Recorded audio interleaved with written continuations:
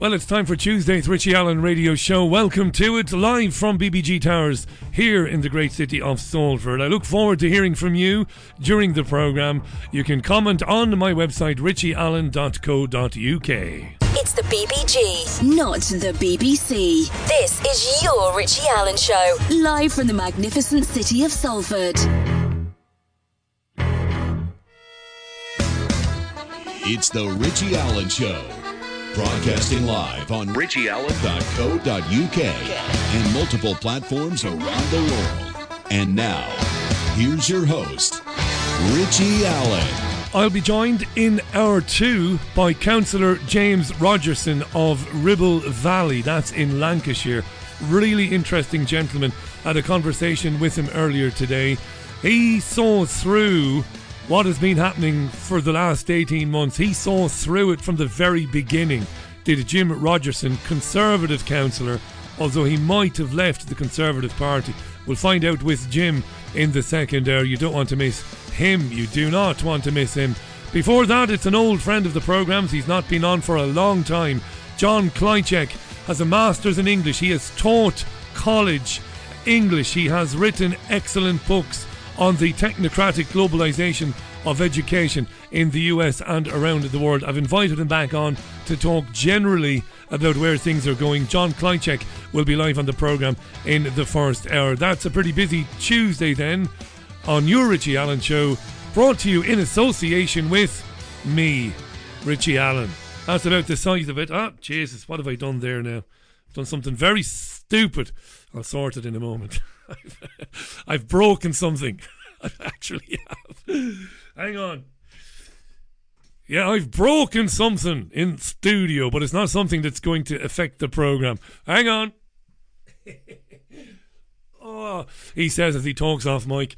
Do you know what? I'm such a perfectionist. I just couldn't leave that lying on the ground, so I had to pick it up. Right, it's going to be busy. So before we hear from our guests, let's you and I talk. Scottish people, well, they've been asked to limit socialising. They've been asked to limit it to 3 households at a time in the run-up to Christmas because of the Omicron variant, or Omicron, whichever you prefer. Nicola Sturgeon, Scotland's First Minister, said the advice wouldn't apply on Christmas Day. Oh, and she said plans shouldn't be cancelled. Do you want to hear from the Cupid stunt that is Nicola Sturgeon? She's awful, isn't she? Let's hear from her. Go on, Nicola. Presiding Officer, my hardest request today is of the general public. My hardest request today is of the general public. I want to be clear, I am not asking anyone to cancel Christmas. Oh, thank God. But in the run-up to and in the immediate aftermath of Christmas, I am asking everyone to reduce as far as possible and to a minimum the contacts we have with people in other households. And I will say more about Christmas Day in a moment. I'll say more about Christmas Day. What man?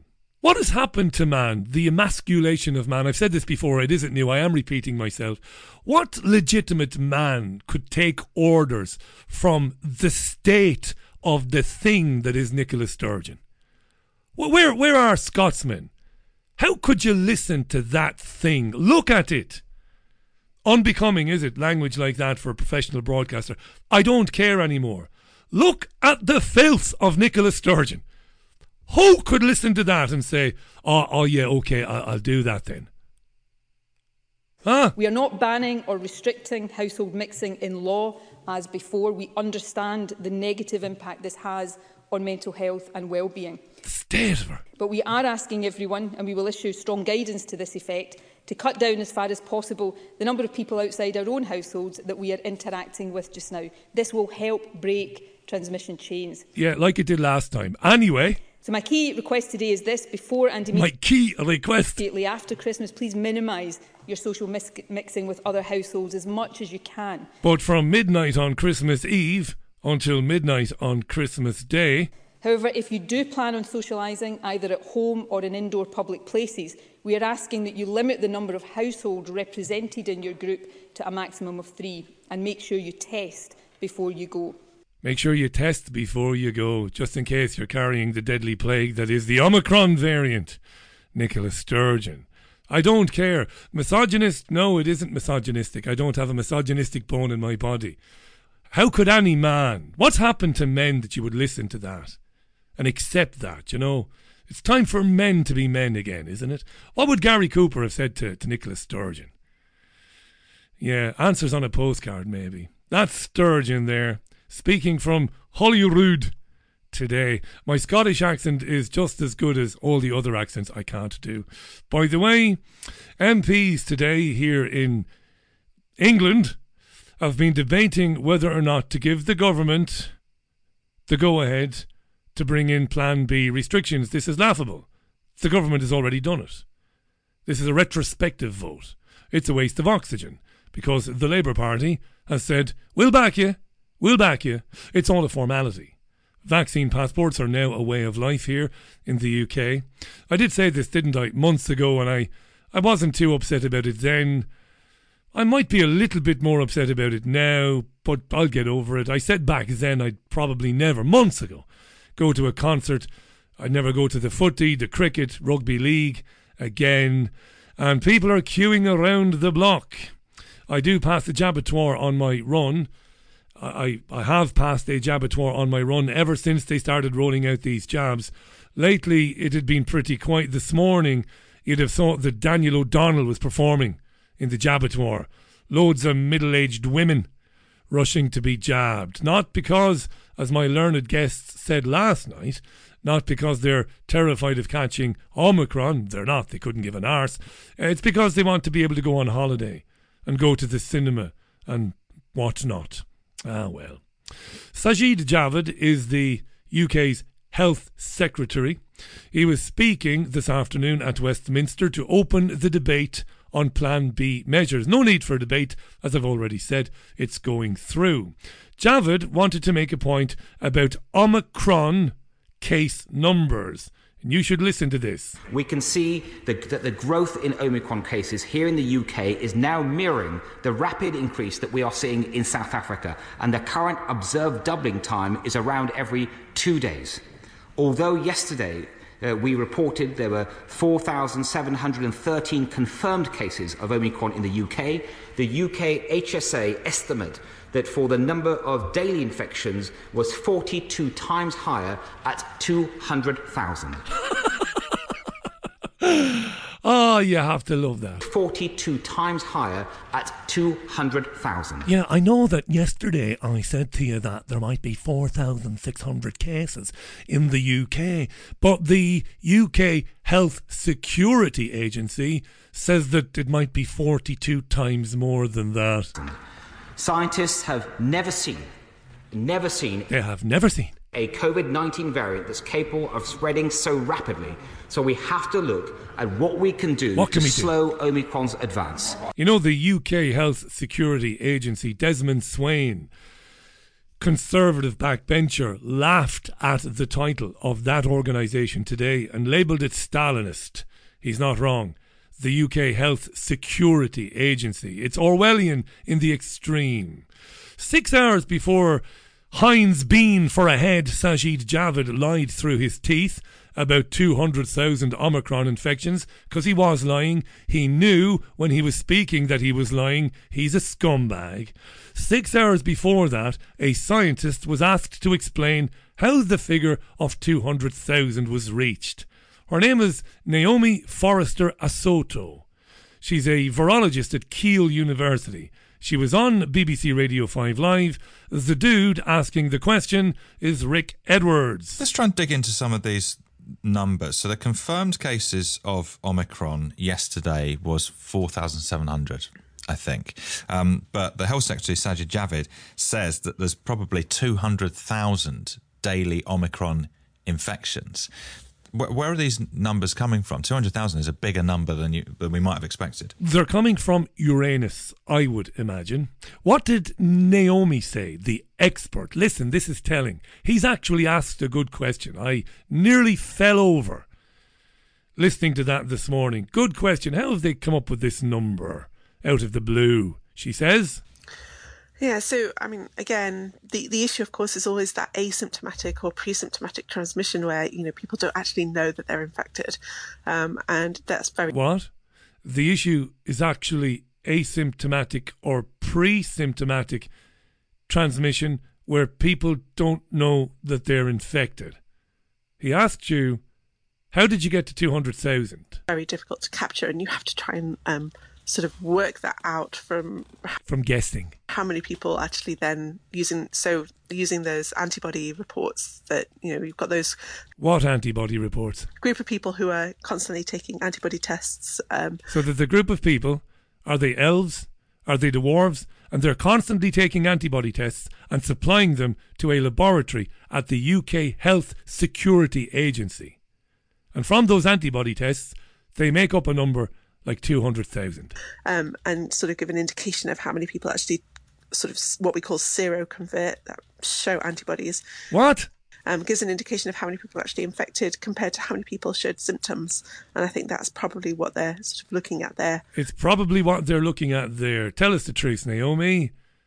They're lying.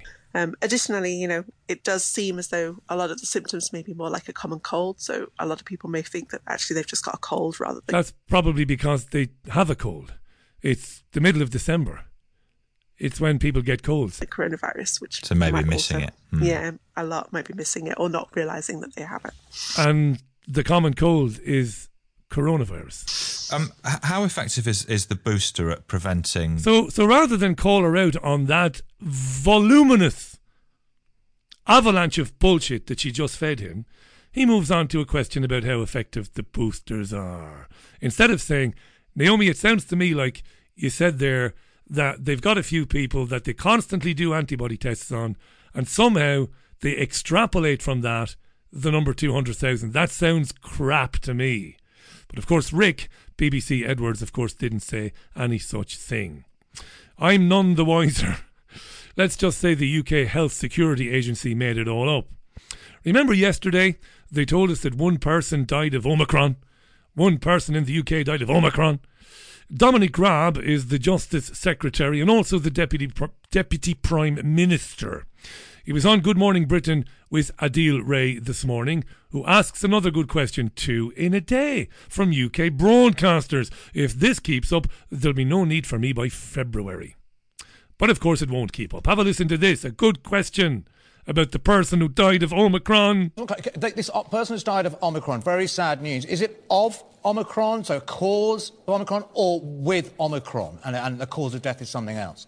That's quite important. I think that's been a challenge to demonstrate the if you like the primary cause of death, as opposed to people that die of, and a lot of the people that have suffered from coronavirus, and I'm sure it's the same with Omicron, being elderly people with multiple conditions. I think if you listen to the practitioners, it is often very difficult on a death certificate to say definitively what someone died of if they have multiple conditions. But we put COVID down anyway. You see, the truth eventually outs, even on mainstream television and radio programmes. Just listen to Raab again. It's so important to listen to this. And a lot of the people that have suffered from coronavirus, and I'm sure it's the same with Omicron, being elderly people with multiple conditions. I think if you listen to the practitioners, it is often very difficult on a death certificate to say definitively what someone died of if they have multiple conditions. Yes, but it doesn't stop them putting coronavirus on the death certificate anyway, does it, Dominic? I mean, come on, I saw that live this morning, and I'm leaning on the edge of my sofa, and I'm looking at Adil Ray in the eyes, the presenter, and I'm trying to move. I don't have the skills of Peter Ebdon or Mark Boyarsky. I'm trying to send him some energy to go after Raab and say, well, it's all a load of bollocks then, isn't it, Dominic? They're putting COVID on the death certificate of people that were at death's door anyway. And you said to us yesterday somebody died of Omicron, and now you're telling us that, well, it's actually quite difficult to say, really. Mother of Divine Jesus. What are you going to do? It's 15 minutes past the hour, by the way. You're listening to the Richie Allen Radio Show. Tobias Elwood is a Tory party MP. He's also a former soldier. He reached the rank of captain. He was on with Kay Burley this morning on Sky News. He was asked what does he make of the measures and the efforts to offer every adult a booster by the end of the month. Tobias Elwood, the Tory. So it's not thought through. And as I say, it's taking the spotlight away from the critical issue to do with how do we get through this challenge of the Omicron variant. It's the right national mission. There's no doubt about it. 1 million jabs a day. But if I can just say, my concern is this is a huge order for putting strain on our NHS. Our attitude has always been one last push and we're going to get out the woods. But let's not forget that 40% of the world is still unvaccinated and another mutation is really likely. And we need to... Another mutation is really likely. We need to change this mindset from planning in weeks or months to years. We're likely to need a 4th, 5th or 6th jab in readiness for further waves. And my criticism... What jab are you on? Number 5. Have you had your 6th, have you? You lucky bastard. That means you can go to Butlin's. I can't, no. I can go to Cleethorpes. Yeah, they've got a special place there for people who've had 5 jabs.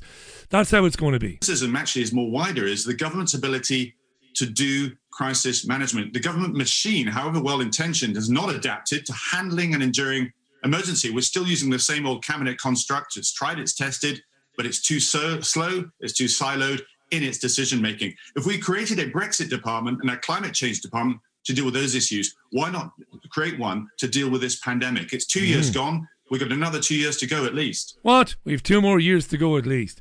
Kay Burley asks him a question, but he...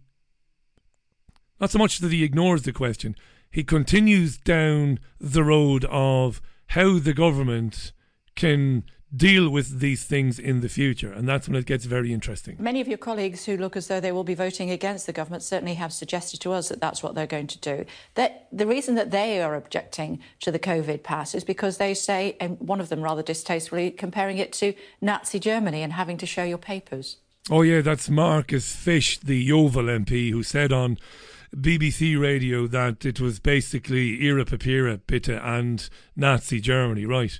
I distance myself from that comment, and I'm afraid it diminishes this wider debate that I'm trying to focus on. I make it really, really clear that we need to get better at handling this. We cannot have this stop-start approach to dealing with this pandemic.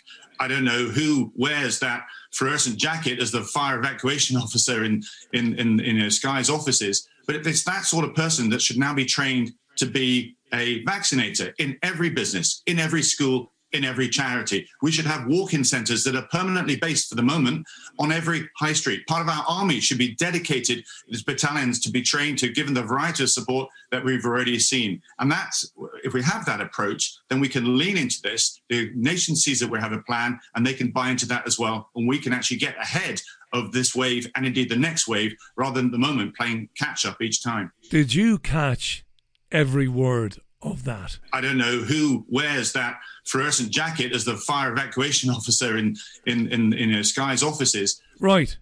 I don't know who wears the fluorescent jacket and looks after the fire evacuation procedures for Sky, but that person... But it's that sort of person that should now be trained to be a vaccinator. Wow. In every business. Every business. In every school. Schools. In every charity. Charities. We should have walk-in centres that are permanently based for the moment on every high street. Part of our... Permanently based for the moment. He's never heard of oxymorons. Our army should be dedicated as battalions to be trained to, given the variety of support that we've already seen. Battalions should be trained to give a variety of support that we've already seen. That is absolutely crazy, isn't it? Anything to say to Elwood Spike, anything? You daft prick. Absolutely right. Gene? You stupid, ignorant son of a bitch, dumb bastard! Jesus Christ, I've met some dumb bastards in my time, but you outdo them all. Oh, Christ. Monty? Release the hounds. Yeah. There should be vaccinators in every business. There should be walk-in jab centres basically on every street corner. And battalions of army people going out and jabbing people. And presumably, if he was allowed to flesh that out a bit more, he would have said to persuade people that they should have their jabs. It's all gone a bit mad, hasn't it? It is 20 minutes past the hour. This is your Richie Allen Show. There is nothing like it anywhere in the world. I'm Richie Allen. Coming up in a moment, John Klychek will be live. And a little bit later on, Councillor Jim Rogerson will be on the programme, a Lancashire-based councillor, maybe formerly Conservative Party. I'll have to ask Jim about that. Had a conversation with him this morning. Got to give Tony Gosling a big shout out because Tony recommended that I get in touch with Jim. In fact, put me in touch with Jim. Great guy is Tony Gosling. Bilderberg.org, of course, and thisweek.org.uk. Back in a moment with my first guest. You don't want to miss him. 23 and a half minutes past the hour. The Boss and Ghosts on the Richie Allen Show, live from Salford. Thanks for choosing it. My first guest is a top man. He really is. We've had a couple of fascinating, enlightening and entertaining conversations with him in the past couple of years. He wrote the book School World Order, the Technocratic Globalization of Corporatized Education. I can't recommend that highly enough.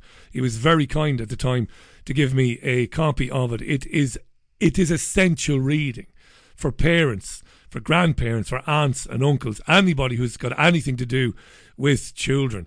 He's got a master's in English. He's taught college. He has appeared everywhere on Rents News, Activist Post, Dissident Voice, Op-Ed News. He's been on davidicke.com. He's worked with Gareth Icke as well at Right Now. Let's welcome back to the programme the absolute gentleman that is John Klychek. John, welcome back. How are you? I'm okay, Richie. It's really, really good to be back. Pleasure and honor. It's fantastic. And I wanted to ask you back today. We've got till the top of the hour. We ordinarily would have longer, but it's great to have you for 35 minutes. I wanted you to come back really and just to talk generally, because you're a smart guy. You've got, you know, you're right across all of the agendas that we're watching unfold, that we're witnessing. I know that we've spoken in the past about the impact of these things on children, and we can do again today. But just to get your initial thoughts, John, on what's been happening in recent weeks here in the UK and Europe in particular, where things have taken a proper Orwellian turn towards mandatory vaccination and lockdowns for the unvaccinated. Things are getting really serious now. How do you see it? Yeah, it's pretty scary. It's pretty dark, and it's kind of the beta test for what they'll do anywhere else worldwide. I mean, Australia was kind of up in front on that, and now I know in Austria, it sounds like you can't even really leave the house unless you have the passport. Sounds like they want to do something very similar in the UK. I know they want to basically go back to full lockdown, it sounds like. And over here, we're not there yet, but we're basically maybe a month or so behind the rest of the world as far as that goes. And I'm really hoping y'all can put a stop to it and push back, because if they get a hold over there anywhere else, I'm sure they'll get the green light and they'll try to ram it through harder here. There's a little bit of pushback here and there. One thing that is really uplifting about what's going on over in Europe and Australia is, at least, I mean, is draconian and horrific as it is, a lot of protests, a lot of people standing up, a lot of people doing stuff. Not really happening like that over here. In New York and California, there's been some rallies, New York more so than California, but I'm in Illinois, and Illinois there's nothing going on. I've been trying to organize with some people. There's a group that I belong to. It's called Students and Workers for Choice, and it's a group across the country. We meet virtually. We try to set up rallies, and there's been people popping in there from all over, but I've yet to find too many people from the Midwest and actually nobody from Illinois. So I'm with y'all. My heart is with you. I hope that y'all can set the precedent to put a stop to some of this. What about your own situation in Illinois? If memory serves, I read a story recently. I think you've got a guy called Pritzker. Is that the guy, or is it somewhere? Is it Pritzker, your governor there? Yeah, that's him. You got it. That's the governor. That's the governor, yeah. Now, I've spoken to some some of my guests recently have been from southern states, and in many cases they've been pretty happy with what they see as their governors kind of fighting back against the federal government when it comes to mask mandates and vaccine passports. What's this guy Pritzker like? I believe this guy's got one eye on the White House. So is he fully on board with the agenda there, John? Oh, yeah. He kicked it off. So, Biden did his, they call it a mandate. Really, the only part of it that's a mandate is for the federal workers. Everything else has been, he has encouraged the governors to mandate the vaccines for the healthcare workers and the school employees. And then he's trying to get OSHA, which is it's a organization that regulates the workplace over here. He's trying to get them to mandate the vax for any company that has 100 employees or more. But before he issued any of those, Pritzker got in front of it, and he mandated everybody in Illinois. He mandated all the healthcare workers and all of the school employees to get the jab. And I was able to dodge that because I always knew this was coming. And so, right before he made that announcement, they asked us if we wanted to go back in person, which I did. That's the best part of teaching is, especially as a rhetoric and an English professor, is the discussions you get to have with the students, in person, like a human being. Yeah. But I knew that was coming. So I told them, I just said, I don't feel comfortable. And so I'm still virtual, which means I'm feeding the digital machine that I wrote about. Yeah. But, if I'm in a rock and a hard place, if I have to either get the jab or feed the machine, I guess for now I'll feed the machine and, live to push back another day. But, with Pritzker, his foundation, which I guess is in a blind trust now. So he would say that he doesn't have any hands on it. But the family foundation is invested in some of the testing companies, some of the companies that test for COVID. And then something else that I discovered recently, I've been writing for Unlimited Hangout recently, and my most recent article was about this push for the vaccine passports in schools. Well, one of the things that I stumbled onto was, I want to say it's 2018, and there was the Illinois Blockchain Task Force, and that was by the Illinois General Assembly. And this would have been under Pritzker's administration. And this document, which you can find in my most recent Unlimited Hangout article, demonstrates that they've had this plan to usher in blockchain digital ID that would service a whole sorts of public services. So, for instance, there's an application for this blockchain digital ID where you would get your SNAP or your WIC. Those are acronyms for the public aid. So like basically food stamps and welfare stuff, so social service stuff. And you would need to have this blockchain ID to get it. And then they would they wouldn't just give you money with your ID, but they would give you your food stamps based on these healthy eating tokens. So basically telling you what to spend it on. And as I've written about extensively, these vaccine passports, in particular the digital blockchain passports, are basically a Trojan horse, or they to get their foot in the door so they can expand out that blockchain platform for ubiquitous digital ID that'll plug into the social credit system. Can you, in the most basic layman's terms, explain for me as much as for the listeners, what's blockchain digital ID? What does it mean? So blockchain is just a type of distributed ledger technology, okay? And so most people are probably familiar with blockchain in terms of its applications for cryptocurrency. Yeah. And so the way that the ledger works there is it keeps a ledger of every coin that's created and every transaction that the coin goes through. So whoever has it and what you spend it on, there's a ledger that basically keeps record of who had it, where to go to, what was purchased, etc. So that's the currency application, but you could also attach other types of records to that. In other words, your immunization records, right? And so you can have a ledger of which booster are you on, and then based on that ledger could be used to either permit or restrict your access to various public and private services, such as access to school. I totally get it. You've explained it brilliantly. And I've been reading you on Unlimited Hangouts. folks, read John Klychek. I can't recommend him highly enough. Read the book that I mentioned earlier on. I'll put a link to it on Facebook. I'll put a link to it on the website, I promise.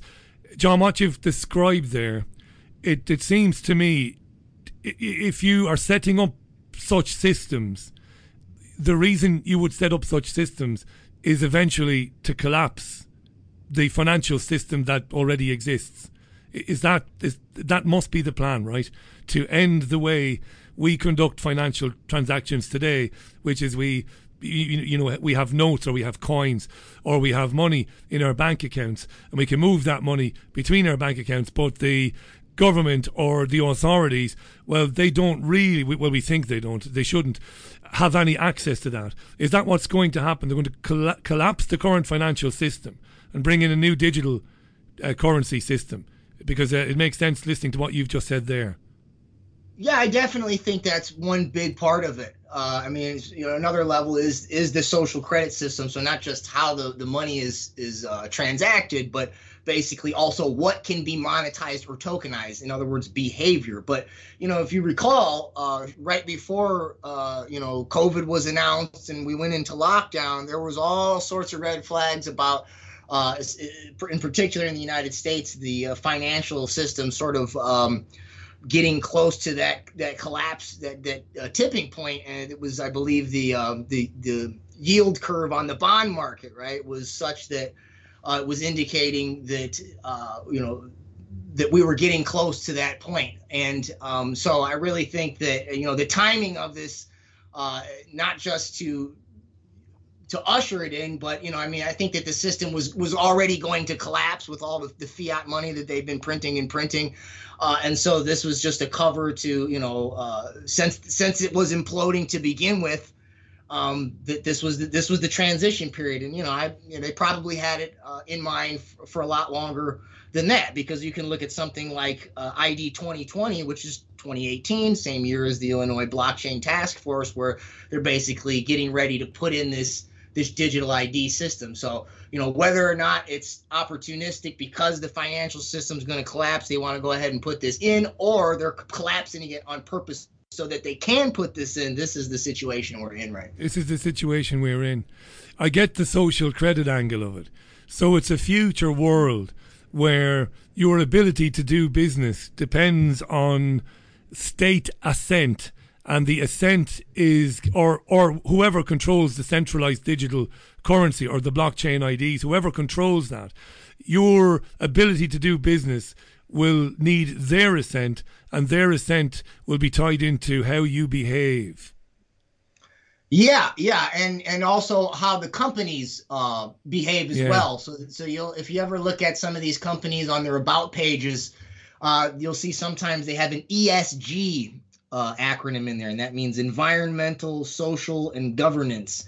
And so they basically have corporate social credit scores that they use this impact financing to fund different social projects. So, it could be to help with poverty. It could be to help with sustainability. It could be to help with gender equity, right? And so they'll give these impact loans out in the realm of education. It could be to help you get on your what they call your career pathways. And one of the benefits of this is, instead of traditional investing, is that you don't actually, so your social score goes up as a company, which can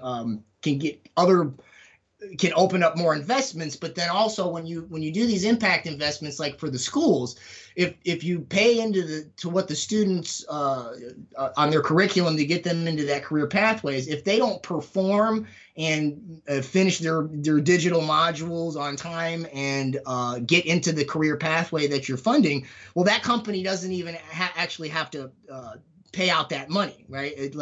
So it's another way, and it's also subsidized by the government as well. But I should also add one thing about the whole social credit aspect in the blockchain is that, one of the main service providers for the passport over here is IBM, and it's called the Excelsior Passport in New York.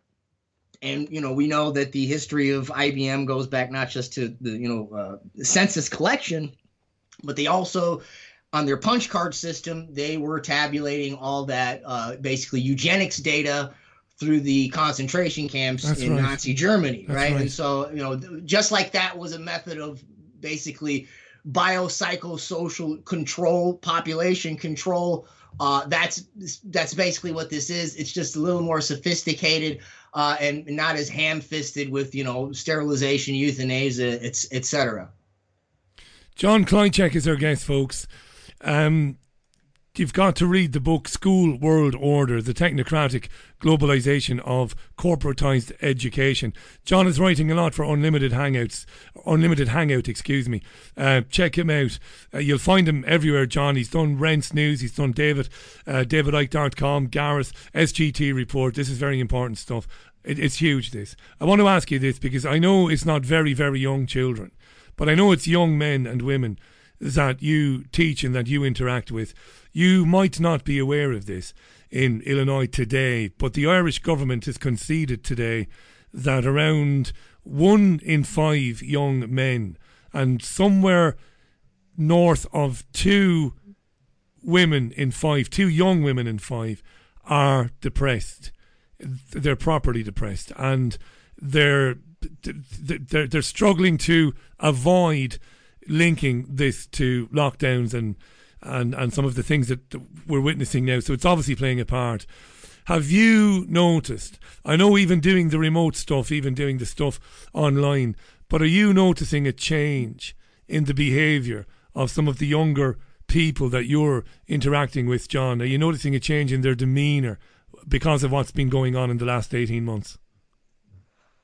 I can't because I don't actually really interact with them anymore. So most of the courses are what they call asynchronous.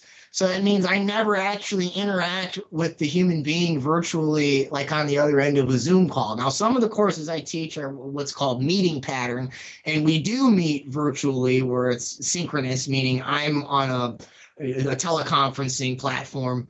And so there is some interaction there, but they don't make the students share their cameras. So I have I can't read any of their facial expressions or body language. They'll chime in for, some questions, comments, a little bit of discussion here and there. It's not at all as robust as it has been in, an in-person setting. Maybe that's an indicator of their psychological or emotional status, but for the most part, and this is basically what I wrote about in the book. I'm largely a data manager at this point, especially with the asynchronous classes. I build these modules, I put these lessons in here. It's got some workshops, video, lecture, some sort of an exercise or activity, depending on what's the lesson. And then I upload it, they go in and they complete it, and then I grade whatever they complete, and I really don't interact with them unless they send me an email. So I don't have a good sense of what they're experiencing, on a personal level. And you miss it too. You said earlier on you miss that. You miss being in a classroom, not staring at, but, looking at the whites of their eyes, getting to know them, using your personality and making a connection with them. It's amazing. And to think that you wrote about this. Folks, go to schoolworldorder.info. Schoolworldorder.info. John Kleinchek is our guest. Here's the question for you now. I mentioned you were coming on at the top of the programme. You're far more popular than you understand you are, John. You've done so much work in the last couple of years. I got a load of emails from people to say thanks for having him back on, number one. But number two, ask John, now that Facebook is talking about the metaverse and politicians are talking about it, where in the future, maybe in the very near future, people won't leave home, that they will wear a suit and maybe wear a headset, and they will feel, for all the world, they will feel like they are taking a walk down the streets of ancient Rome, and they feel they're there. And they look over and they see John Kleinchek, the teacher. And John says, right, let's come over here and we'll have a look at the forum. We'll have a look at, we'll come here and we'll have a look at the Senate. We'll do this, we'll do that. I wonder now how much of the technocratic globalization of schooling was part of a move towards something like the metaverse. What do you think of that? Yeah, I wrote, I mean, not the metaverse specifically, but I wrote about the VR, dimensions of the whole EdTech evolution in my book. It goes towards the end. Yeah, I always thought that it was going to evolve relatively slowly. I thought I would have about 10 years since I wrote the book, because, the whole singularity date was like 2030 to 2045. So I figured I had at least till 2030 to kind of explain how this was going to get rolled out, and I would sound less and less crazy as it got rolled out incrementally. And I thought that the progression would be they would start with the adaptive learning software, which is the modern teaching machine. It's basically you have Dreambox, Clever, Newton. It's all on a screen, so they've got a module that's got a video, multiple choice, short answer matching or whatever, and then they're going to data mine your cognitive behavioral algorithms based on how you respond. And then the next level was going to be the wearables. So what they call social emotional learning. And they have products like something called BrainCo, which is a EEG headband that they use in China. It's actually partnered with Harvard over here, where the developer is called the Focus One headband. And there's others. There was the Gates Foundation's galvanic skin response monitors. Betsy DeVos had NeuroCore. Okay, she was Trump's Secretary of Education, and then the next level after the social emotional learning was then going to be either the precision education, which basically looks at your DNA and is going to personalize your learning based on your DNA algorithms correlated to the cognitive behavioral and the social emotional learning, and then based on all of that data, right, they would basically take your thinking algorithms, your feeling algorithms, and then your physiological algorithms to build AI, or like general, what they call general AI. So basically humanoid AI that is close to consciousness. And then you would be interacting with these artificial intelligence avatars in virtual reality. They basically just roll everything out all at once, and So I thought it was going to be on a spectrum, but it looks like it's just all part of the same ham-fisted approach that we're seeing now. And it's basically, we think of transhumanism. That was another element, would have been the brain-computer interfaces, but you could call this maybe even post-humanism, because, transhumanism, I guess, suggests that there's going to be part of you that's still human, right? Like you'll be part cyborg and part human. But if you're in the metaverse, you're totally digital, right? And so they're moving fast. They're moving really quickly. If this is a dumb question, just ignore it and laugh at me. But if I imagine the metaverse to be like Keanu Reeves' Matrix, so it's a world that you enter, and while you're in there, it feels pretty real to you. I'm saying this because I do believe that depopulation is part of the agenda that's been unfolding for years and that has accelerated in the last 2 years. I wonder at any time, would it be... I remember Lawrence Fishburne's character saying to Keanu Reeves' character in The Matrix, he says, if you die in The Matrix, you die in the real world, because the body can't survive without the brain. I wonder if they've thought about something like that, get people into the metaverse, and if something happens to you in the metaverse, well, you become brain dead or something. Does that sound just totally ridiculous to you, or should we just move on?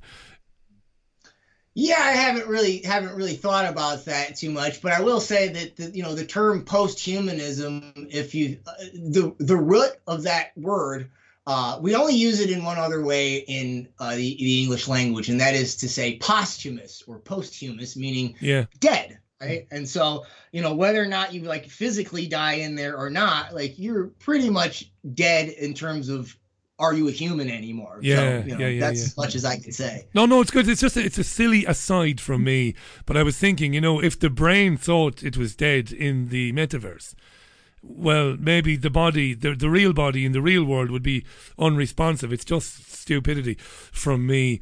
Number of people have mentioned they believe that we're in a simulation anyway. Is that something you've ever considered, Jake? I know that this is very general now and it's a bit tabloidy, but I asked this because I interviewed a lovely guy called Rich Terrell some years ago from NASA. He's still a big cheese at NASA. And he came around to the idea we might be in a simulation right now. And of course, people like David Icke and others for many years have have thought that we are. What do you think of theories like those? Well, I'm a spiritual dude, and so I at one layer I can kind of identify with that to the extent that I believe I have a metaphysical understanding of the objective universe, right? And without getting too far into the philosophical weeds, my handle is the Taoist professor. The Tao is basically a concept of metaphysics. So if you look in the I Ching, you've got the 8 elements around that yin yang. And so you've got your earth, heaven, fire, water, wind, thunder, lake, mountain. And those are represented by broken lines and solid lines. And literally the broken lines and the solid lines, which are used to represent the physical universe, that's where you get binary code from, right? So instead of broken lines and solid lines, it's zeros and ones. And you can graph out basically all of the phenomenon of reality with broken lines and solid lines, zeros and ones, or binary code. So at a certain level, right, I mean, our understanding of the universe can be basically broken down through the language of a computer simulation. But I also believe that there is a force that actually holds all that together, which in the I Ching they would call it the Tao. In Christianity they would call it the Logos. But it's this idea that there is a transcendent force that is not material, and so at that level I can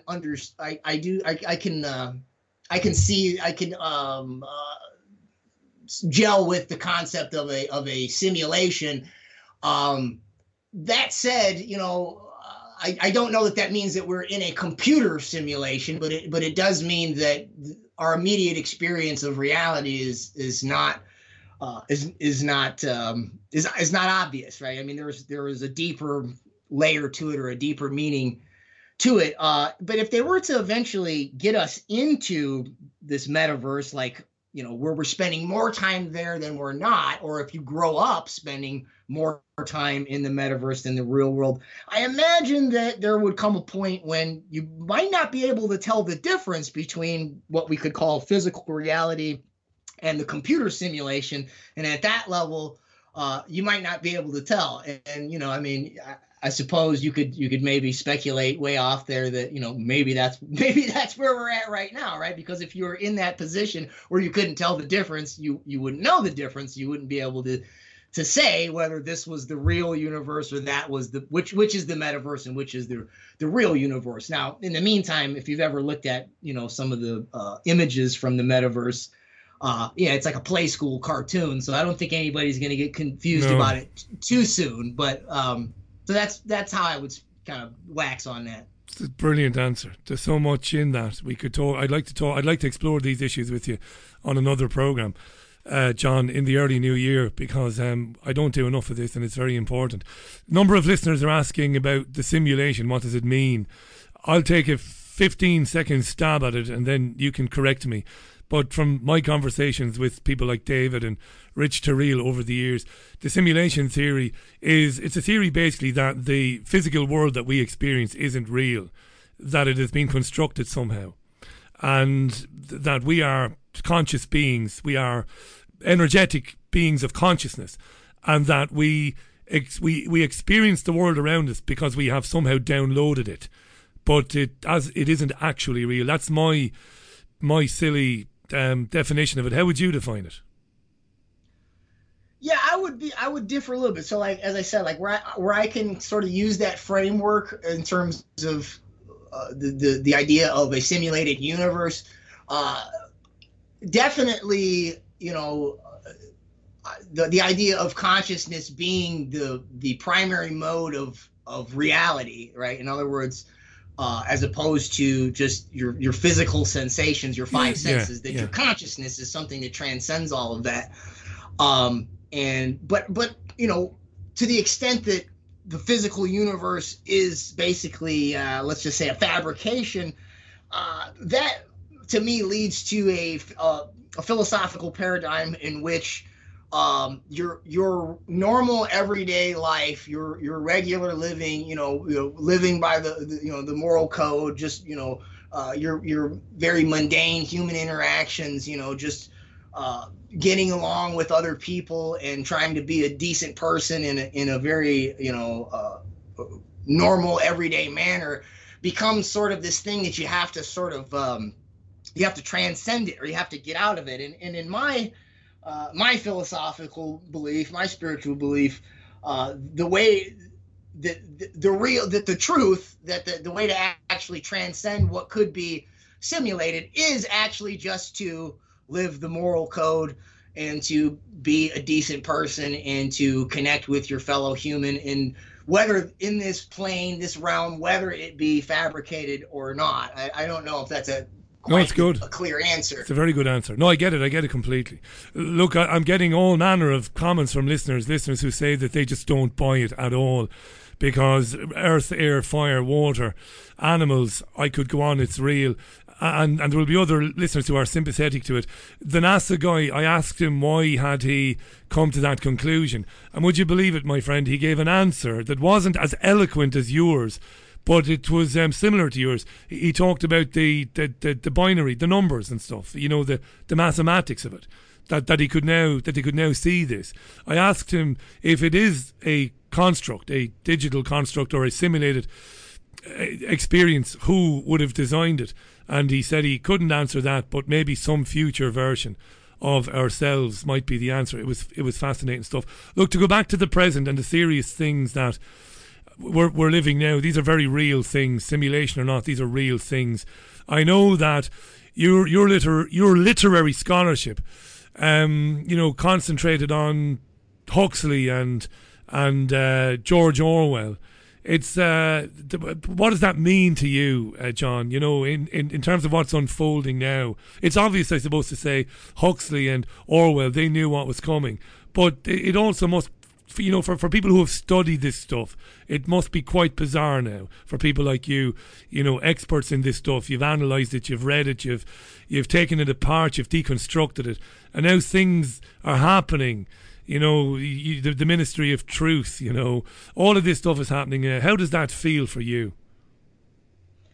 I taught Brave New World for basically, I guess, 10 years now in my English 102, my research methods class. So they read the novel, and the novel sort of, especially in the first 3 chapters, sort of gives you a history of the development of eugenics, psychological conditioning, and then Huxley even gets into a virtual reality, and the abolition of the family, and he even starts off looking at he describes everything as very sanitized, very clean, and I just can't help but think about this world of COVID where everything has to be cleaned.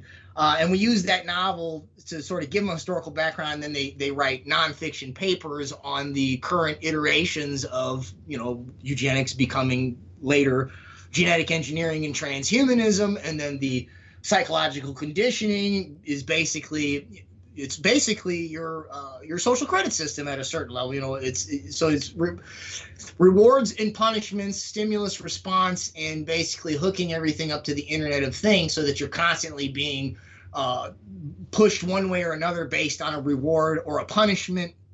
And then, as we just mentioned, you have the metaverse with virtual reality. So I've looked at it, in detail, and you probably know, and probably a lot of your listeners know that Aldous' brother was Julian Huxley. He's the guy that set up UNESCO. He was the first director general of UNESCO. He was the president of the British Eugenics Society. I've got all of Huxley's nonfiction works, and actually, a lot of people sometimes they think that he wrote that as sort of a warning.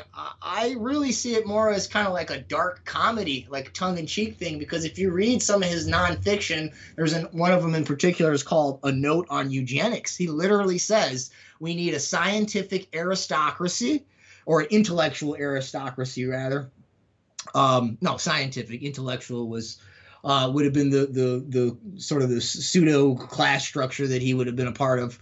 And he also said that he wanted a scientific caste system. And he said, really nice things about eugenics, or at least that we needed it. And he even correlated it to some of Leonard Darwin's ideas that the amount of money you make should determine whether or not you should be able to reproduce. And Leonard Darwin, he was part of the British Eugenic Society. He was also, I think he was a president of it. So, I mean, I see it really more as a blueprint. I tried to work on that as a project in college, and I was, I was one person told me that I wanted to do an independent study. They said, I don't want to be talking about H.G. Wells trying to take over the world for the rest of the semester, which was, sort of a straw man of what I was saying. Yeah. The person couldn't handle it at the time, but watching it all come into play. I mean, because I've read it every semester, and it's constantly on my mind, and I've basically been watching us sort of creep into it.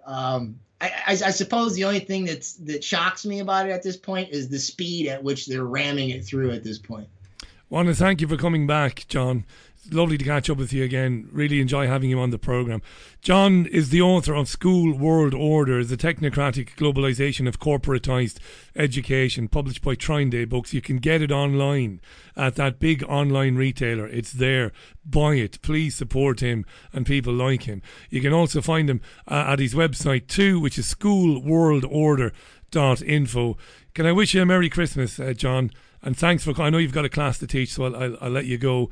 And please do come back early in the new year to pick these subjects up again. It's been fascinating. Anytime. Merry Christmas, Richie. Thanks, John.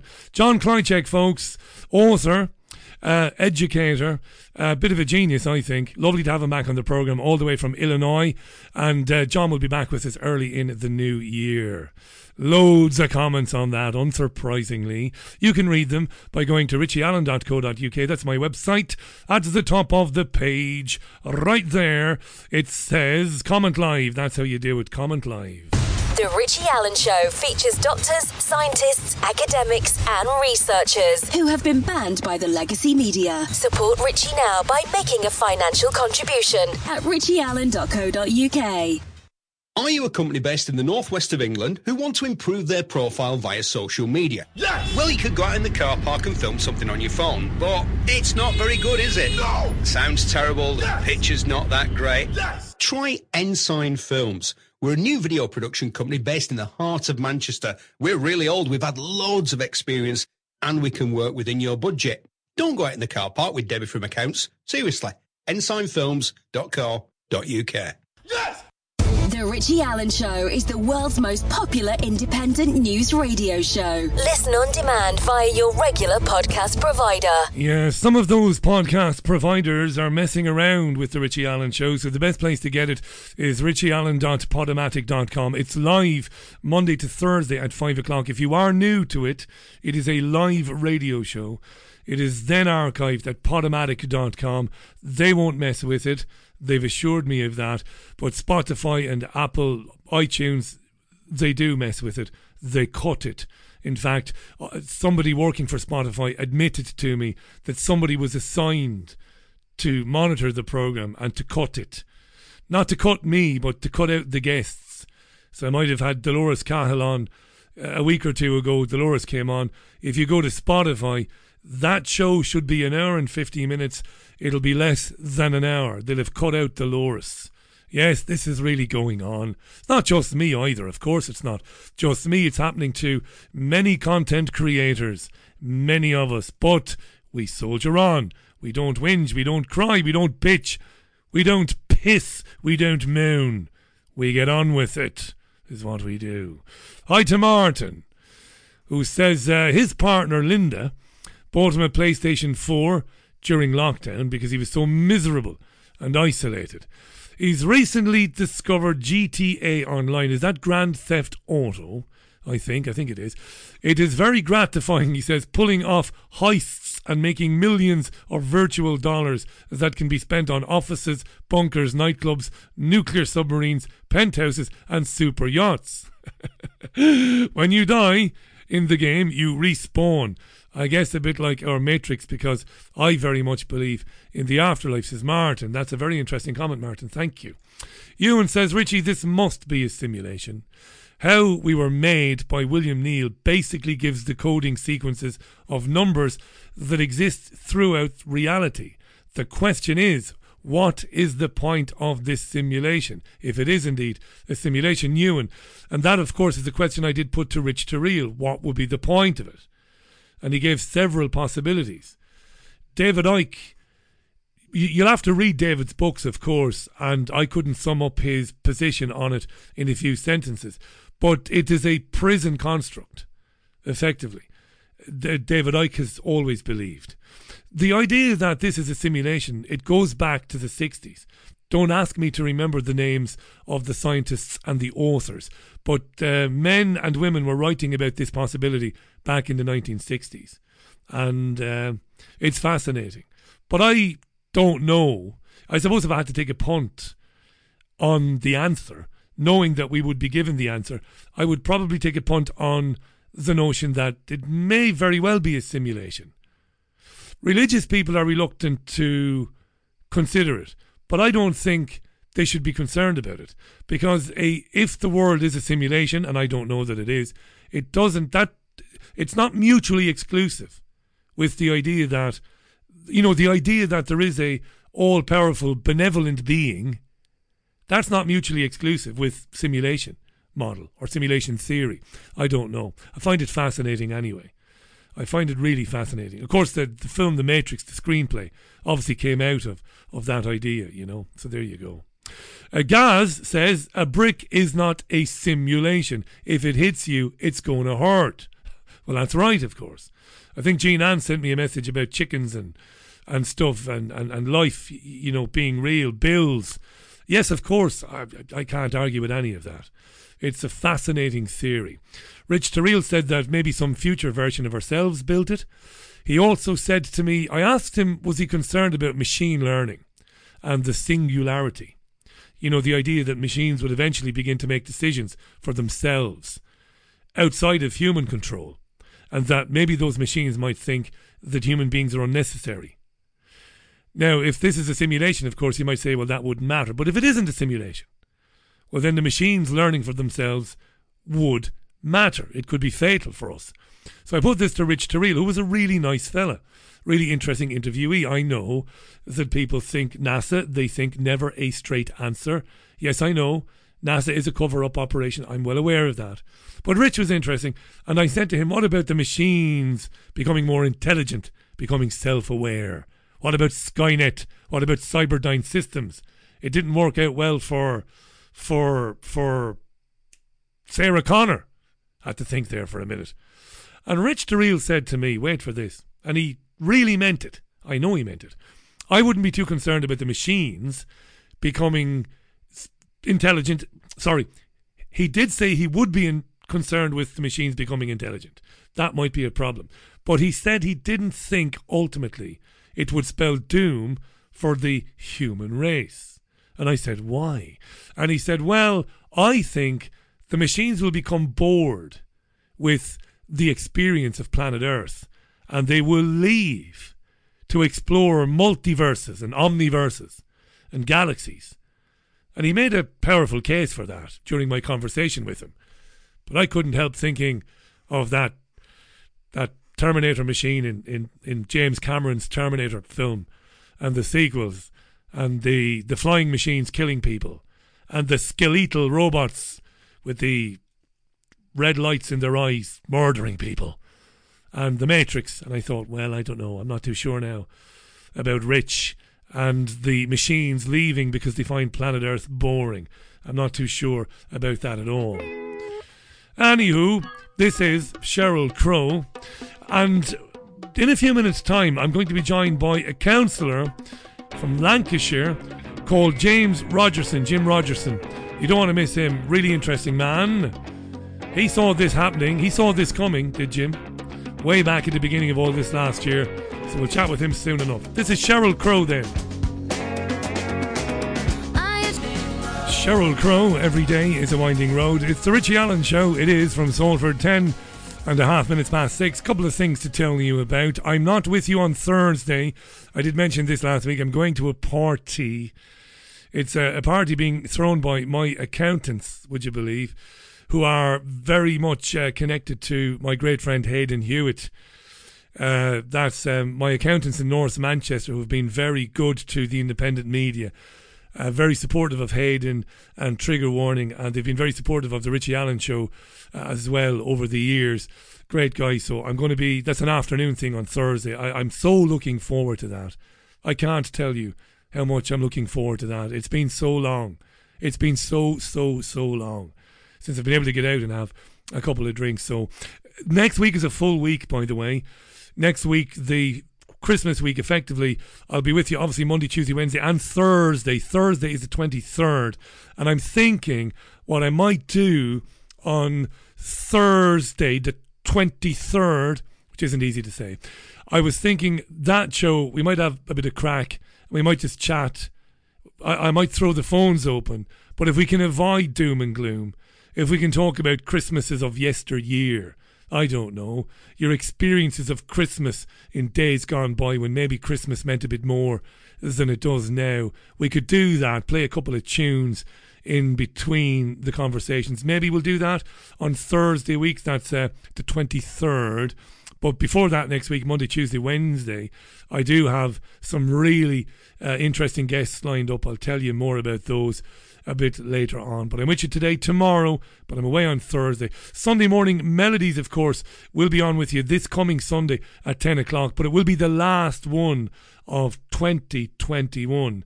I will be doing a live show on Christmas morning at 10, and then I'm on holiday for a few days, like most people at that time, at this time of year. So, yeah, okay, I've given you a little bit of a heads up. Shall I get Jim on? Before I get Jim on, let me read one or two comments. A number of you have mentioned smart cities, smart homes, and the part that 5G will play in smart homes, smart cities, but also the part that 5G and later on 6G might play in, I don't know, transmitting or broadcasting the multiverse. Excuse me, the metaverse. Facebook's metaverse, which they want people to plug into mentally. And yes, really good questions. Really good questions. 5G, of course, 6G is in the offing, isn't it, as well? The mind-crazed banjo said maybe Andrew Marr's face is a glitch in the simulation. Maybe. Jim says my toaster is more intelligent than the zombies lining up to get the kill shot. Jim, I'll tell you this and I'll tell you no more. You might very well be right, but I don't think that intelligence has got anything to do with this. There was a time when we were not aware of the agendas, when we weren't aware of false flag terrorism, when we weren't aware of crisis actors. We weren't aware of these things. And if somebody had said such things existed, we might have called them blinking mad, silly, stupid, crazy, conspiratorial. So I'm not sure it's got anything to do with intelligence. But look, I might be wrong. I've been known to be wrong many a time. Idris says a friend of his was denied entry to accident and emergency at her local hospital today because she wasn't masked. She's never worn one as she is a survivor of sexual abuse, and she was quizzed and mocked at the door, says Idris. I spent 3 hours with her this afternoon. She was distraught. This cannot go on, says Idris. That is disgusting. The minute the lady said that she was exempt, that should be the end of it. It's astonishing, the things that are happening, isn't it? To turn somebody away from accident and emergency because they're not wearing a mask. It's astounding. We're going to get Jim on the line then. Jim said to me now that when I ring the landline... Right, okay, we've got Jim. Just before we welcome him on, let me read you this. This is from the BBC website last year. Really interesting, this. Really pleased. Got to give a big shout out to Tony Gosling for connecting me with Jim. As early as June last year, councillor, the Conservative councillor, Jim Rogerson from Ribble Valley in Lancashire, was claiming that the dangers of coronavirus were being exaggerated. Now, he was criticised at the time for saying that. He did say, did Jim, that it was terrible that people had died, but that the media was overplaying the risks of the virus. This is way back at the beginning of all of this last year. It's a pleasure to welcome to the programme Councillor James Rogerson. Jim, thanks so much for taking the call this evening. How are you? I'm okay, thank you. You're a gentleman for coming on. Can you clear something up for me? Are you still a member of the Conservative Party? No. I thought so. And I was announcing you earlier on as a Conservative Party councillor, but I thought I'd read something recently that said you'd resigned from the party. Why did you resign? I've lost all faith in all politicians, full stop. I don't trust any of them anymore. Certainly not at government level, anyway, at the MP level.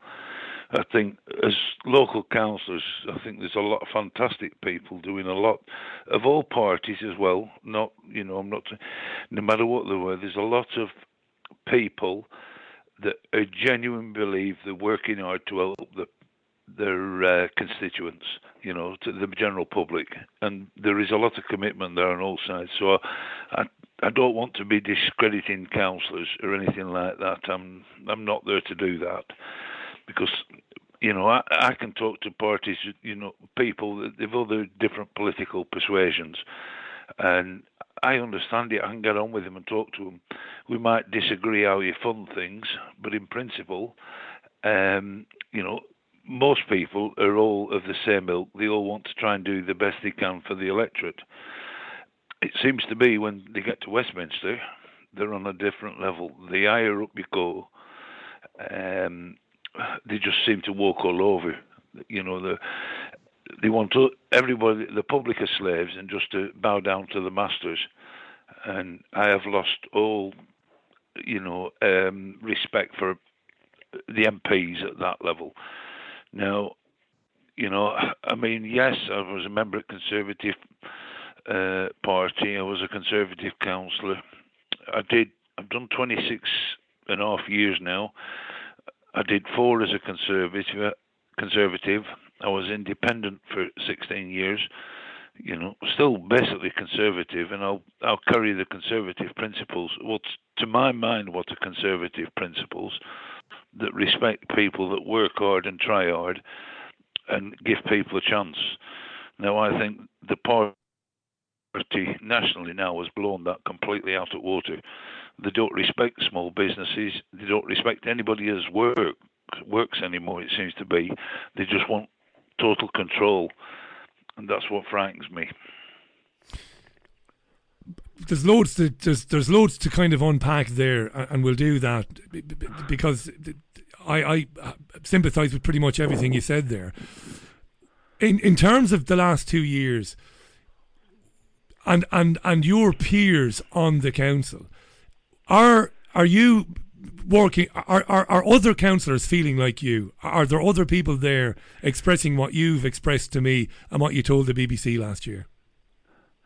I don't think so, no. I seem to be pretty much a lone voice. I haven't had loads of people coming to support me. I think the respect for the party nationally among certainly some Conservative councillors has certainly diminished.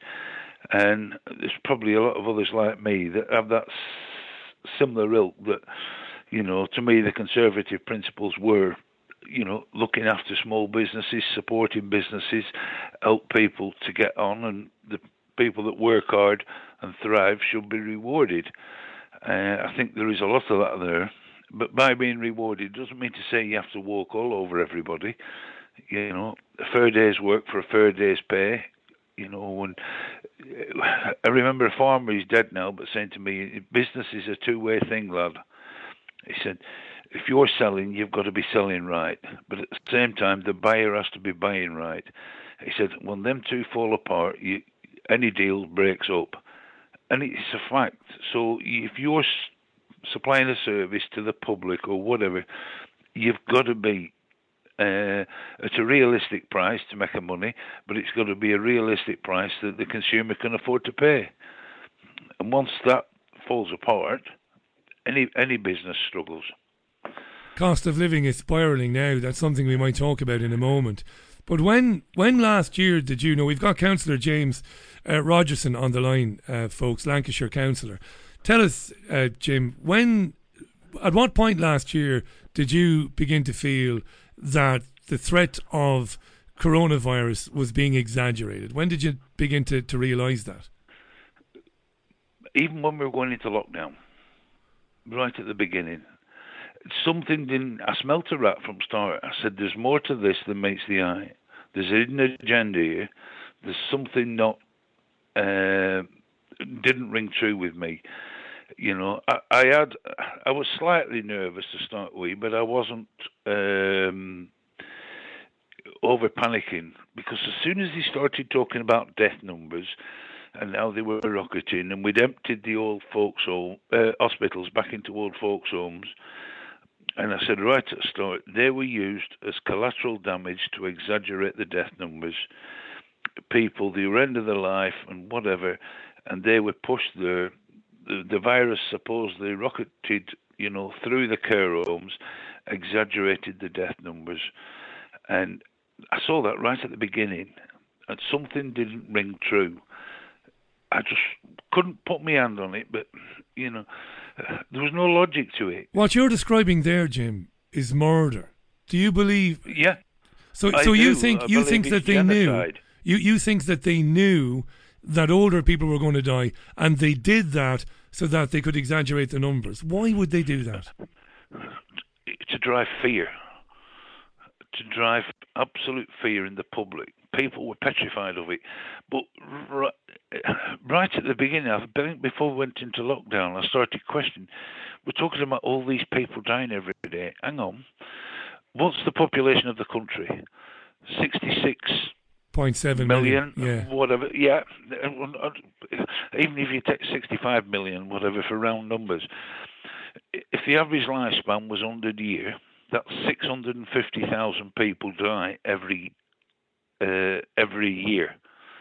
And when you split that back into days, so there's on average, there's 2,000 people a day dying in this country, or over that, just by average. So, you know, when they mention 1,000 people, it sounds, you know, it's a lot of numbers. And, yeah. You know, I don't want to discredit anybody. But then when you just apply logic and you think, how many people do die every day? How many people do we lose over the year? And it's not, and it sounds like I'm trying to belittle people that died with this. I'm not. But the death numbers are not that excessive. Not for a pandemic to shut the whole country down. Not, you know, when you look at the numbers that we lose every year through natural thing, you know, on an average 80-year lifespan, you know, it's sad when anybody goes. But the death numbers, what they've called for this pandemic, do not stack up. And I remember somebody saying when they started talking about India and all the people, was it early this year, I think, when India, they were about how many a day were dying. And I remember saying to this person, I said, India has it's 20 times the population of this country. So when they put up 2,000 a day or whatever it was, 20,000 a day, I said, when you look at the numbers, and if you've got the average lifespan, as much as it's a lot of people, it's not that big. But because people here don't realise it, the ordinary person looks at the telly and think, wow, all them, it's astronomical. And it's all been done to scare the public. For what end, Jim? Jim, we've got Councillor Jim Rogerson on the line from Lancashire. For what end? To scare the public for what reason? Well, they're driving a vaccination agenda, which I believe is genocide. And I've watched when they started pushing the vaccinations, cases rocketed. And they were fairly high through while they were vaccinating all the summer. The cases rise. It tailed off as the vaccinations tailed off in the summer because most people had got both doses, or the people that were going for them had. Cases started dropping a bit.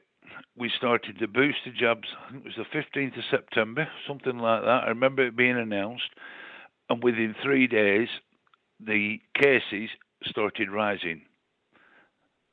3 days later, from starting the vaccination, or definitely 4 days, the daily cases started rising. It just occurred to me before, this was a quarter of an hour ago, we've pushed this big drive now for the booster jabs. Get everybody to get the booster jabs. Cases rocket. How many of the public are going to end up being proof positive? Test, you've got to isolate. Your family's got to isolate now. So we'll get this big drive for booster jabs over this next 2 weeks. And how many people is going to be self-isolating in their own home over Christmas? Because they've all got the booster jabs. I just, people listening, just watch that happening. I'll bet the cases start rocketing by the end of this week. Again, numbers will start jumping fast because the big drive with the booster. I'd be very surprised if it doesn't. You said genocide around the jabs. Do you mean that the jabs are meant to bump people off? Well, yeah. There was a website about Ministry of Defence spending, worldwide, what each country spent on defence spending, which I saw a few years ago, because I was looking at world populations. I've got an interest, when people talk about country and what the population are. So I started looking for comparisons to find out what size countries are in the population. And this website, it was predicting the population of this country would fall to about 15 million by 2025. That's from over 60 million to 15 million. So that is 3 out of 4 people gone. What website was this again? This was It's Deagle. It's a website that was, monitoring Ministry of Defence spending. And for every country, it was giving details of what different governments orders, fighter planes and ships and, all Ministry of Defence spending. Now, and it shows all the Western world drastically reducing. I think last time I looked, the population of America, which is 300 odd million, is supposed to fall to 100 million. So this is a forecast. Canada. This is a forecast on this website, right? Yeah. Now, I saw that, it was a few years ago, and I thought, that can't be right. Yeah. They've got it wrong, it's a joke. Did they give any reasons, Jim, on the website as to why they forecast? All they said, they've used official government data and projections, whatever, from official sources to put this together. They weren't stating anything, but they said all this, they were doing what official projections were going to spend. But when I've looked at it, and now I'll start going back again, that's predicting all the Western world to fall by drastic percentages, reduce the population of all the countries in the Western world, the westernized countries. Australia, I think the latest one is predicted to fall from 25 million to 15 million or something like that. But these major corporations want control of land.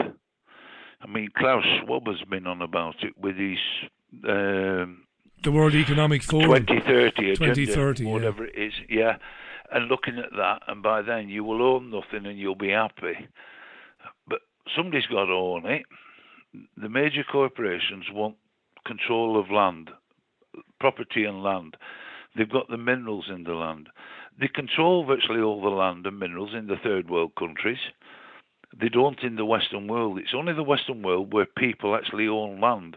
They own the land they're on, the farming. People own their houses. And is this why the BBC kept pushing the new normal? Get used to the new normal. That's right. There's something coming there that we don't know, but it is serious. And the more, I hope I'm totally wrong with what I'm saying, but day by day, more and more, there's other things come out, and none of it makes me think I am wrong. The more I see, the more I'm convinced that I'm right. Can I ask you this, Jim? We've got Councillor James. If I'm talking out of turn by calling you Jim, tell me, by the way. And, no, Jim is easier, to be honest. Is that okay? Mother always called me James. I was always James to my mother. To your mum? Well, that's funny, that, because for my mother it was always Richard, but everybody else it's always been Richie. Jim Rogerson is a very, very experienced public servant. He's been a councillor for many, many years in Lancashire. I'll put some links out later on to where you can read the stories in the BBC. Ribble Valley in Lancashire, which I'm advised is a beautiful part of the world, Jim.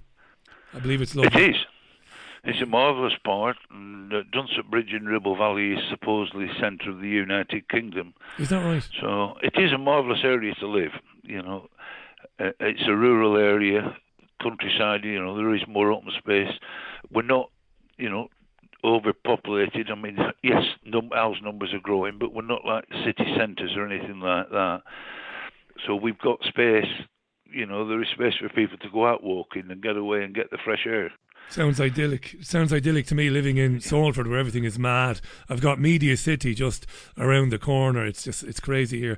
Jim, what you've described to me is something that I consider. I think about these things as well, and I speak to people, academics. I think I mentioned this to you this morning, and the academics who come on this programme, and these are very credible people from very, very well-known universities, and they feel the same way that you do, that the jabs are dangerous, that that there's some sort of depopulation thing going on. Sometimes it's hard to even believe that we're saying these things out loud. But I want to ask you, was it just last year that you began to think about these things, or were you aware that things weren't quite right with society even before the whole COVID thing? No, I've always been sceptical of big government, but not. I thought, when Boris come in with and got leader of the Conservatives, I thought he'd pushed to get us out of Europe, and I wasn't convinced he was the best one. I mean, the European thing was one at the election there. When we had the vote on Europe, I actually voted. I ummed and ahed, and I voted Remain, and I voted. The main thing that made me vote Remain was because I didn't think we had politicians who's got the nous, the strength, or whatever to do a good deal and get us out of Europe. I thought the politicians, they just weren't strong enough to do a good deal to get country out and back as a nation. That was the final reason I voted Remain. At the end of the day, I've regretted it totally since. I should have been out. Because I sat up fans because I could see both sides, and the only side by staying in was supposedly, as a nice big group together, and we should all be able to work and get on together. I have no people going about immigration in this country. The numbers should be controlled, but as far as people coming in, I'm not worried about where anybody comes from. If they want to come to our country, accept the basic rules of our country and work and get on, they should be allowed to do so. Amen. That's, we're born onto the world, we should all be free enough to travel and go wherever we want. Amen, Jim. As long as we accept the custom and we do our bit to pay our way, look after ourselves and feed ourselves, we should all be entitled to that right to travel anywhere. So, I'm a great man for freedom and everything else, and I'm afraid our freedoms have disappeared. Desmond Swain said today, that's a great point you made about freedom of movement. I'm an Irish guy living here. I voted to leave the European Union, and if I'd been in Ireland, I would have voted against the various treaties. Well, I did over the years, the Nice Treaty and the Lisbon Treaty. But look, I agree. Of course, you need a migrant workforce, but many of us voted for Brexit because we felt that, over the years, bed capacity in the NHS was reduced by half. There was cuts. This is Labour and the Conservative, but it's Labour and Conservative governments. You've got all these cuts everywhere. So the existing population, you've already got difficulties servicing the needs of the existing population. So if you're doing that and you're growing by a city the size of Swansea every year, it's going to be a problem. I absolutely endorse everything you said there. As a migrant worker myself, I endorse that. Jim, I want to ask you, Desmond Swain, who's been on this programme, he gave, I thought, a very emotional speech today. They're debating whether or not to bring in Plan B. you and I know it's a joke. It's coming in because the Labour Party, the worst opposition party in the history of parliamentary democracy, in my opinion, of parliamentary democracy. Labour Party is just going to wave all of this through. Desmond Swayne accused Boris Johnson today of basically doing away with democracy and handing control of the country over to scientists and medicine people. He's right, isn't he? Well, yeah. He's right and he's wrong, because I wouldn't... not just to scientists, because the problem is it's only certain scientists. Boris is handing power of the country over to the major corporations, the multinational corporations and the money men at the top. Yes, the scientists that are paid by them that speak their word, yeah, but not... How many scientists have left? How many scientists have been shut down, not allowed to speak because they're not towing the official line? We're not allowing debate and nobody to put an alternative view forward. You can't put an alternative view. So when you can't put an alternative view, there is definitely something going on. I mean, you mentioned what Boris there. This whole palaver over the parties, supposedly parties, lockdown parties and everything else last year, with the big one, there was supposed to be some in November and early December, and the big one on the 18th of December. London was still open then, although a lot of the country was shut down, the pubs were shut and everything else. The Friday, 18th of December, was when lots of businesses in London, a lot of people finished. It gave all the MPs and their staff a chance to get home. It was Saturday night at tea time, 4 o'clock or 5 o'clock, when Boris put the country into lockdown and shut us down for Christmas.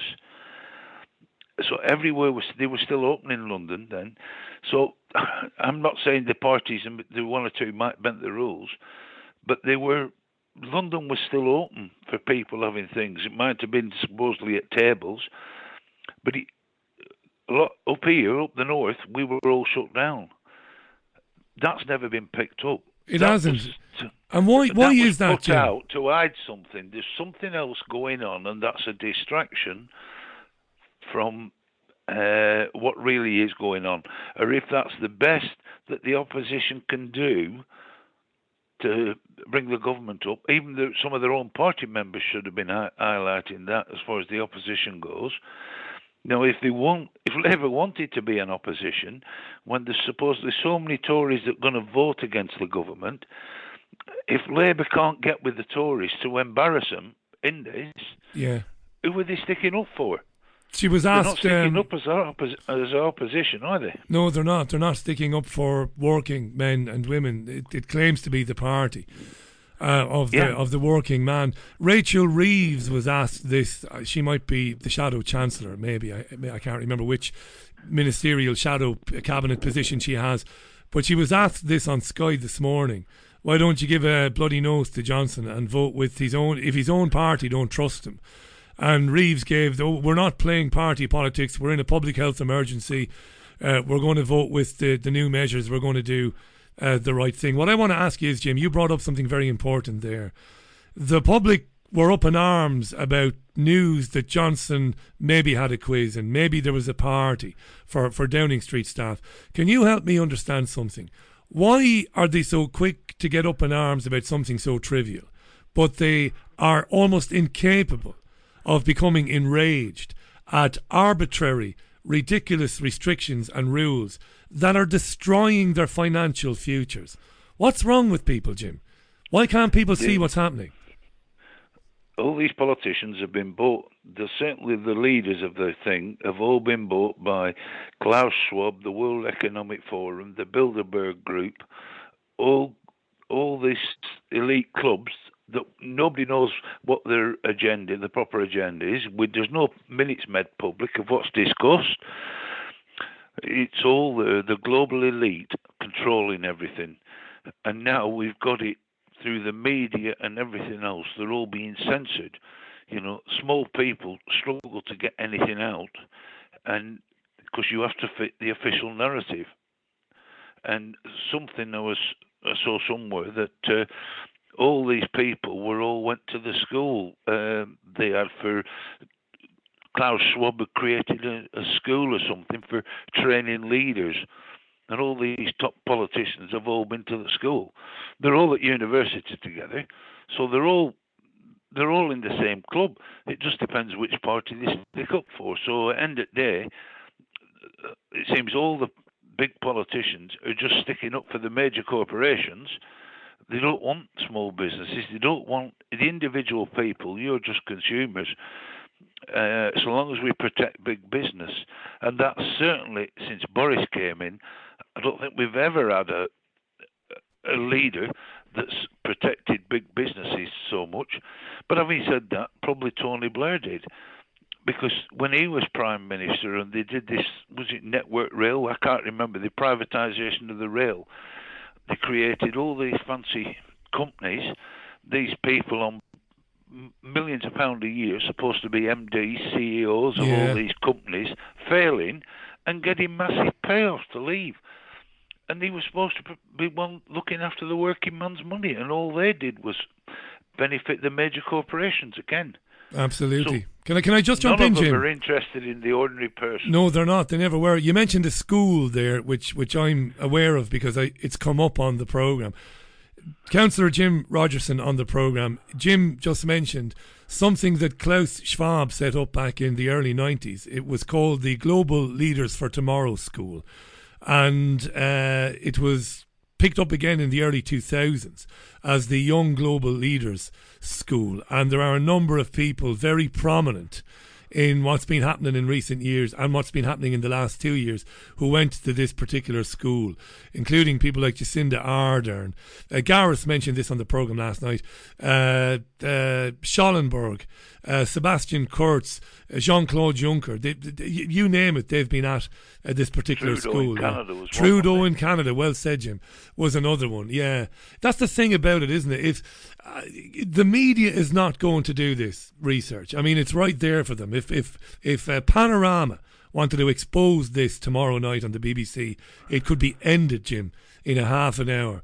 But the mass media, the corporate media, national media like my RTE, like RTE in Ireland, the BBC here, there's a conspiracy amongst media channels to not talk about this stuff and to keep it as hidden as they possibly can.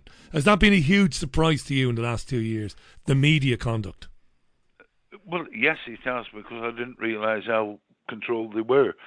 But, you know, as days go on, as the weeks go by, it just becomes more and more apparent how much control is influenced over them, because they do not ask the awkward questions. There's very few interviews when they have politicians on any of these things that stick into them now at all. It is a sad day, and we need a political party that wants to back Britain and back the people, not the multinational corporations. We need somebody that will back Britain and let the public start and buy as much stuff as you can from little independent private businesses. Try and support them. But we've got things since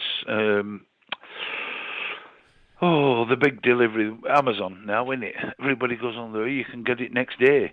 You know, big businesses can't get all the supplies, but you can go on Amazon and get it delivered next day, because they've allowed these corporations to come in and take control of everything. The major corporations pay very little tax. You know, a lot of them workers they're like slave drivers. The workers, they're working hard for very little money, pushed to the limits. The big corporations don't make the profit because they can move it from country to country. And likewise, we look at all the big accounting companies, PricewaterhouseCoopers. I can't think. There's a few of them. I can't just think of them. They've all been prosecuted for fiddling stuff, and yet they're all the ones that's working with the Treasury, making new rules. When the Treasury comes out with new, we're going to tax this or tax that, the big corporations, the accounting corporates, are working with the Treasury to come up with it. So they know what's coming beforehand. They've had a hand in it. They have discussion papers, so they can advise the corporations what they need to do to get round it. And they're making bets. They're making bets with insider knowledge on the stock markets of the world as well. It's just criminality everywhere you look. And Jim, we've got about 5 or 6 minutes left. This is not Boris Johnson's agenda. So the $64 million question is, why does Johnson go along with it? Is Johnson compromised somehow? I would say majority of the politicians have been compromised, probably in the same way that Prince Andrew was, by these global elites have got him in there. I've forgotten now what they call these women they put round, like honey pot or something. Honey traps, yeah. Honey trap. Yeah. I'm convinced now that they've all got something on them, because none of them will speak out. And the further up the tree they are, the bigger ones at the top. There's something there. They've been trapped into something. You find me a bloke that generally wouldn't, and they're the woman chasing him, that wouldn't be there to take advantage of it. Yeah. It's been human nature for thousands of years, hasn't it? The opposites attract and whatever. They've been used, as the old saying goes, sex sells, and sex has been used for probably 2,000 or 3,000 years more for selling stuff. We don't know how far we can go back in history. But there's something there that's controlled. They've all been bought, because none of them really come out and speak out. Doesn't matter which party you look at, they all seem controlled. They're all frightened to speak out. And I think they've been somewhere, they're being blackmailed or being promised a fortune. But, I'm convinced, if we look at the Nuremberg Code, when that was formed after the war because of what Hitler did, and he was forcing medical procedures on people against their will. And that's why the Nuremberg Code was formed. So now what we're doing, we're trying to mandate that every member of the public has a medical procedure against their will with an experimental vaccine that we do not know what the long-term side effects of. We've only just started vaccinating 12 months ago. So we don't know anything about the long-term consequences of what this vaccine will be. It's a completely new style of vaccine. It's not a traditional vaccine that everybody had years ago when you all got your traditional mumps and measles, rubella, MMR, all the different vaccinations we had as children. This is a complete different style. It's gene therapy. Nobody knows what the long-term effects of that is going to be. And they indemnified the companies who made the jabs against prosecution and against people claiming against them. And it's still in phase 3 trials. And there is a yellow card reporting system on the government website. And if you read it, Jim, it's obvious that these jabs are causing harm, real harm to people. It is serious. How many sports players are dropping? Even people collapsing in the crowd now at some of these sports games. Yeah. We've never had this amount of sportsmen ever collapsing. And I heard somebody saying, because of lockdown, they weren't as fit as they should be. The young people, these young sportsmen, keeping fit, most people can run a lot to start with. So not to create all these heart problems, there is definitely something in there that's going on. Tell me this, Jim, before we wrap it up, and thanks for your time. Is there, it's going down this Orwellian dystopian road, and life, if they're allowed to get away with this World Economic Forum, this Davos agenda, if they get away with it, life will be unbearable. We'll be living in a prison planet. Can we stop it, Jim? Finally, with 60 seconds left, can we stop this? I would hope so, but we need the public to start and stand up and realise. But it's very difficult trying to convince somebody. And what's the old saying? It's far easier to con somebody than to convince them they've been conned. Yeah. That's my big worry. But I think see what happens, and people start dying. Deaths will rocket after Christmas. I hope I'm wrong, but I would say the deaths we get in a day will be double in January of what they are now. I hope I'm wrong, but to me, it's just going to rocket, and I think the cases will rocket, and they'll be on lockdowns at home because they've tested positive for Christmas. Do you think, just finally, if that does happen, and it might very well happen, and some very credible scientists have said on this programme that it might happen, that these jabs might start killing people, do you think that might be the tipping point, that enough people might say something is very badly wrong here? Some people will, and especially anybody that started listening to like the conversation we've had now, the other programs, or anybody that just questions a bit, and they see people start dying, and people, suddenly going ill, people might think. But I think what we do is look at the daily deaths and where the daily deaths are running now. And I believe for the last 3 months they've been running way above average. So it's not the COVID deaths, it's everything else that's going on. So the vaccine, it might not be COVID that kills you, but it'll be other things because the vaccine has reduced your immunity. Jim, just before you go, this might be a blast from the past. I'm in Salford, and a friend of mine, an Irish friend of mine from County Mayo, is in Salford. His name is John Parsons.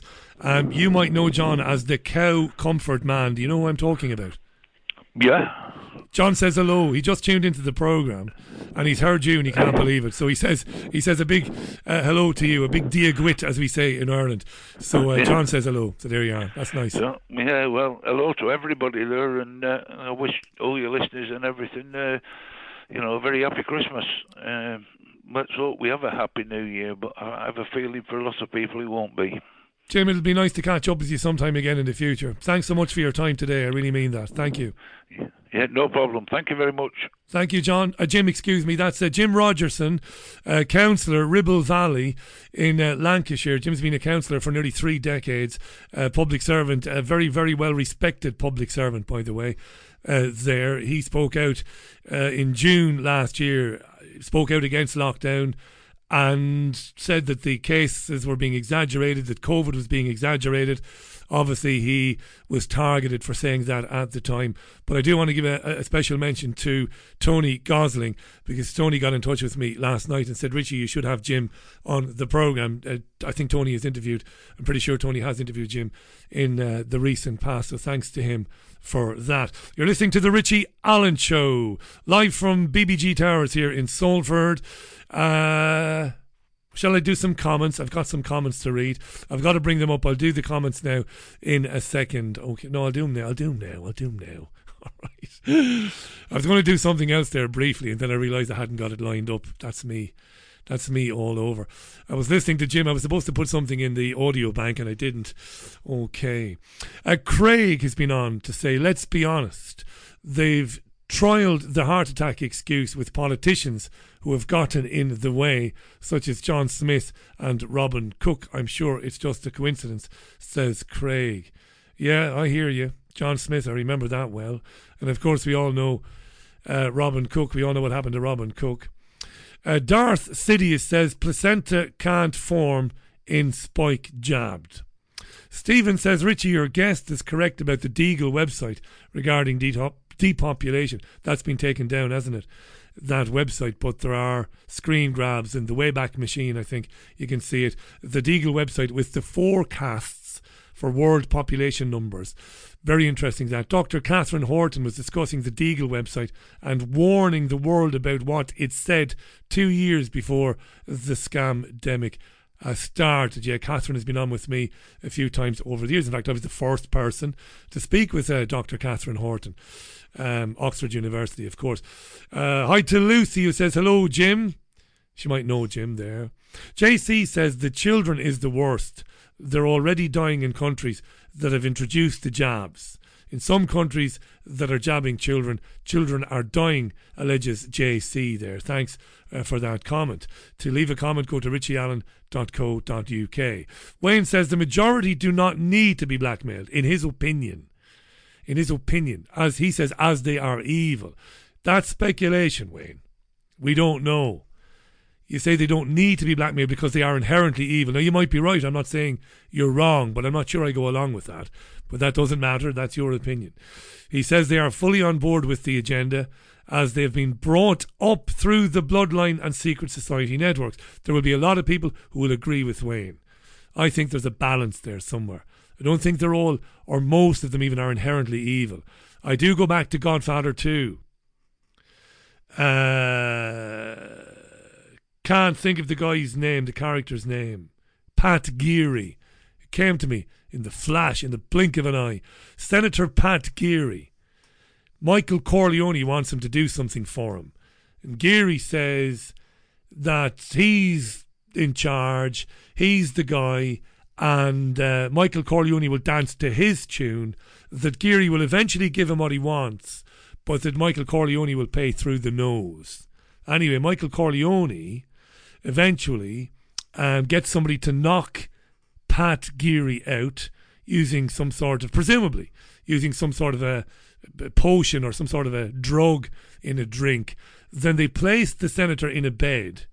They murder a prostitute and they place her in the bed next to Geary. And Geary is Michael Corleone's forever because Tom Hagen, the consigliere for Michael Corleone, goes and sorts it all out. You're a friend of ours, Senator. We'll sort all of that out. And I think, not as extreme as that, but I think that's how they compromise public servants and politicians. That's how they do it. They do it through honey traps, as Jim said. They do it through finagling people, getting people into financial situations that are illegal or fraudulent, and then revealing that to the target, which will be the politician, and saying, this could destroy you and your family, but look, you're going to work with us. We've got things going on. You know, we're going to have you work for a company. Then we're going to get you out of the company. We're going to get you into politics. I think that's how it works. I'm not saying Wayne is wrong, because he might be right. Some of you will believe they are all inherently evil. I don't think they are. I don't think they start out like that. Not all of them anyway. But, as I say 1,000 times, what the bloody hell do I know? Thank you so much to John Klejcek, what a man, coming on in hour one. And thanks to Jim Rogerson, councillor, greatly experienced councillor, formerly Conservative councillor, Ribble Valley Council in Lancashire. Really enjoyed both of my guests today. We'll do it all again tomorrow at 5 o'clock UK time. Until then, leaving you with Andrew Strong's Mustang Sally cover. Bye for now. Take care of yourselves. Bye now. Mustang.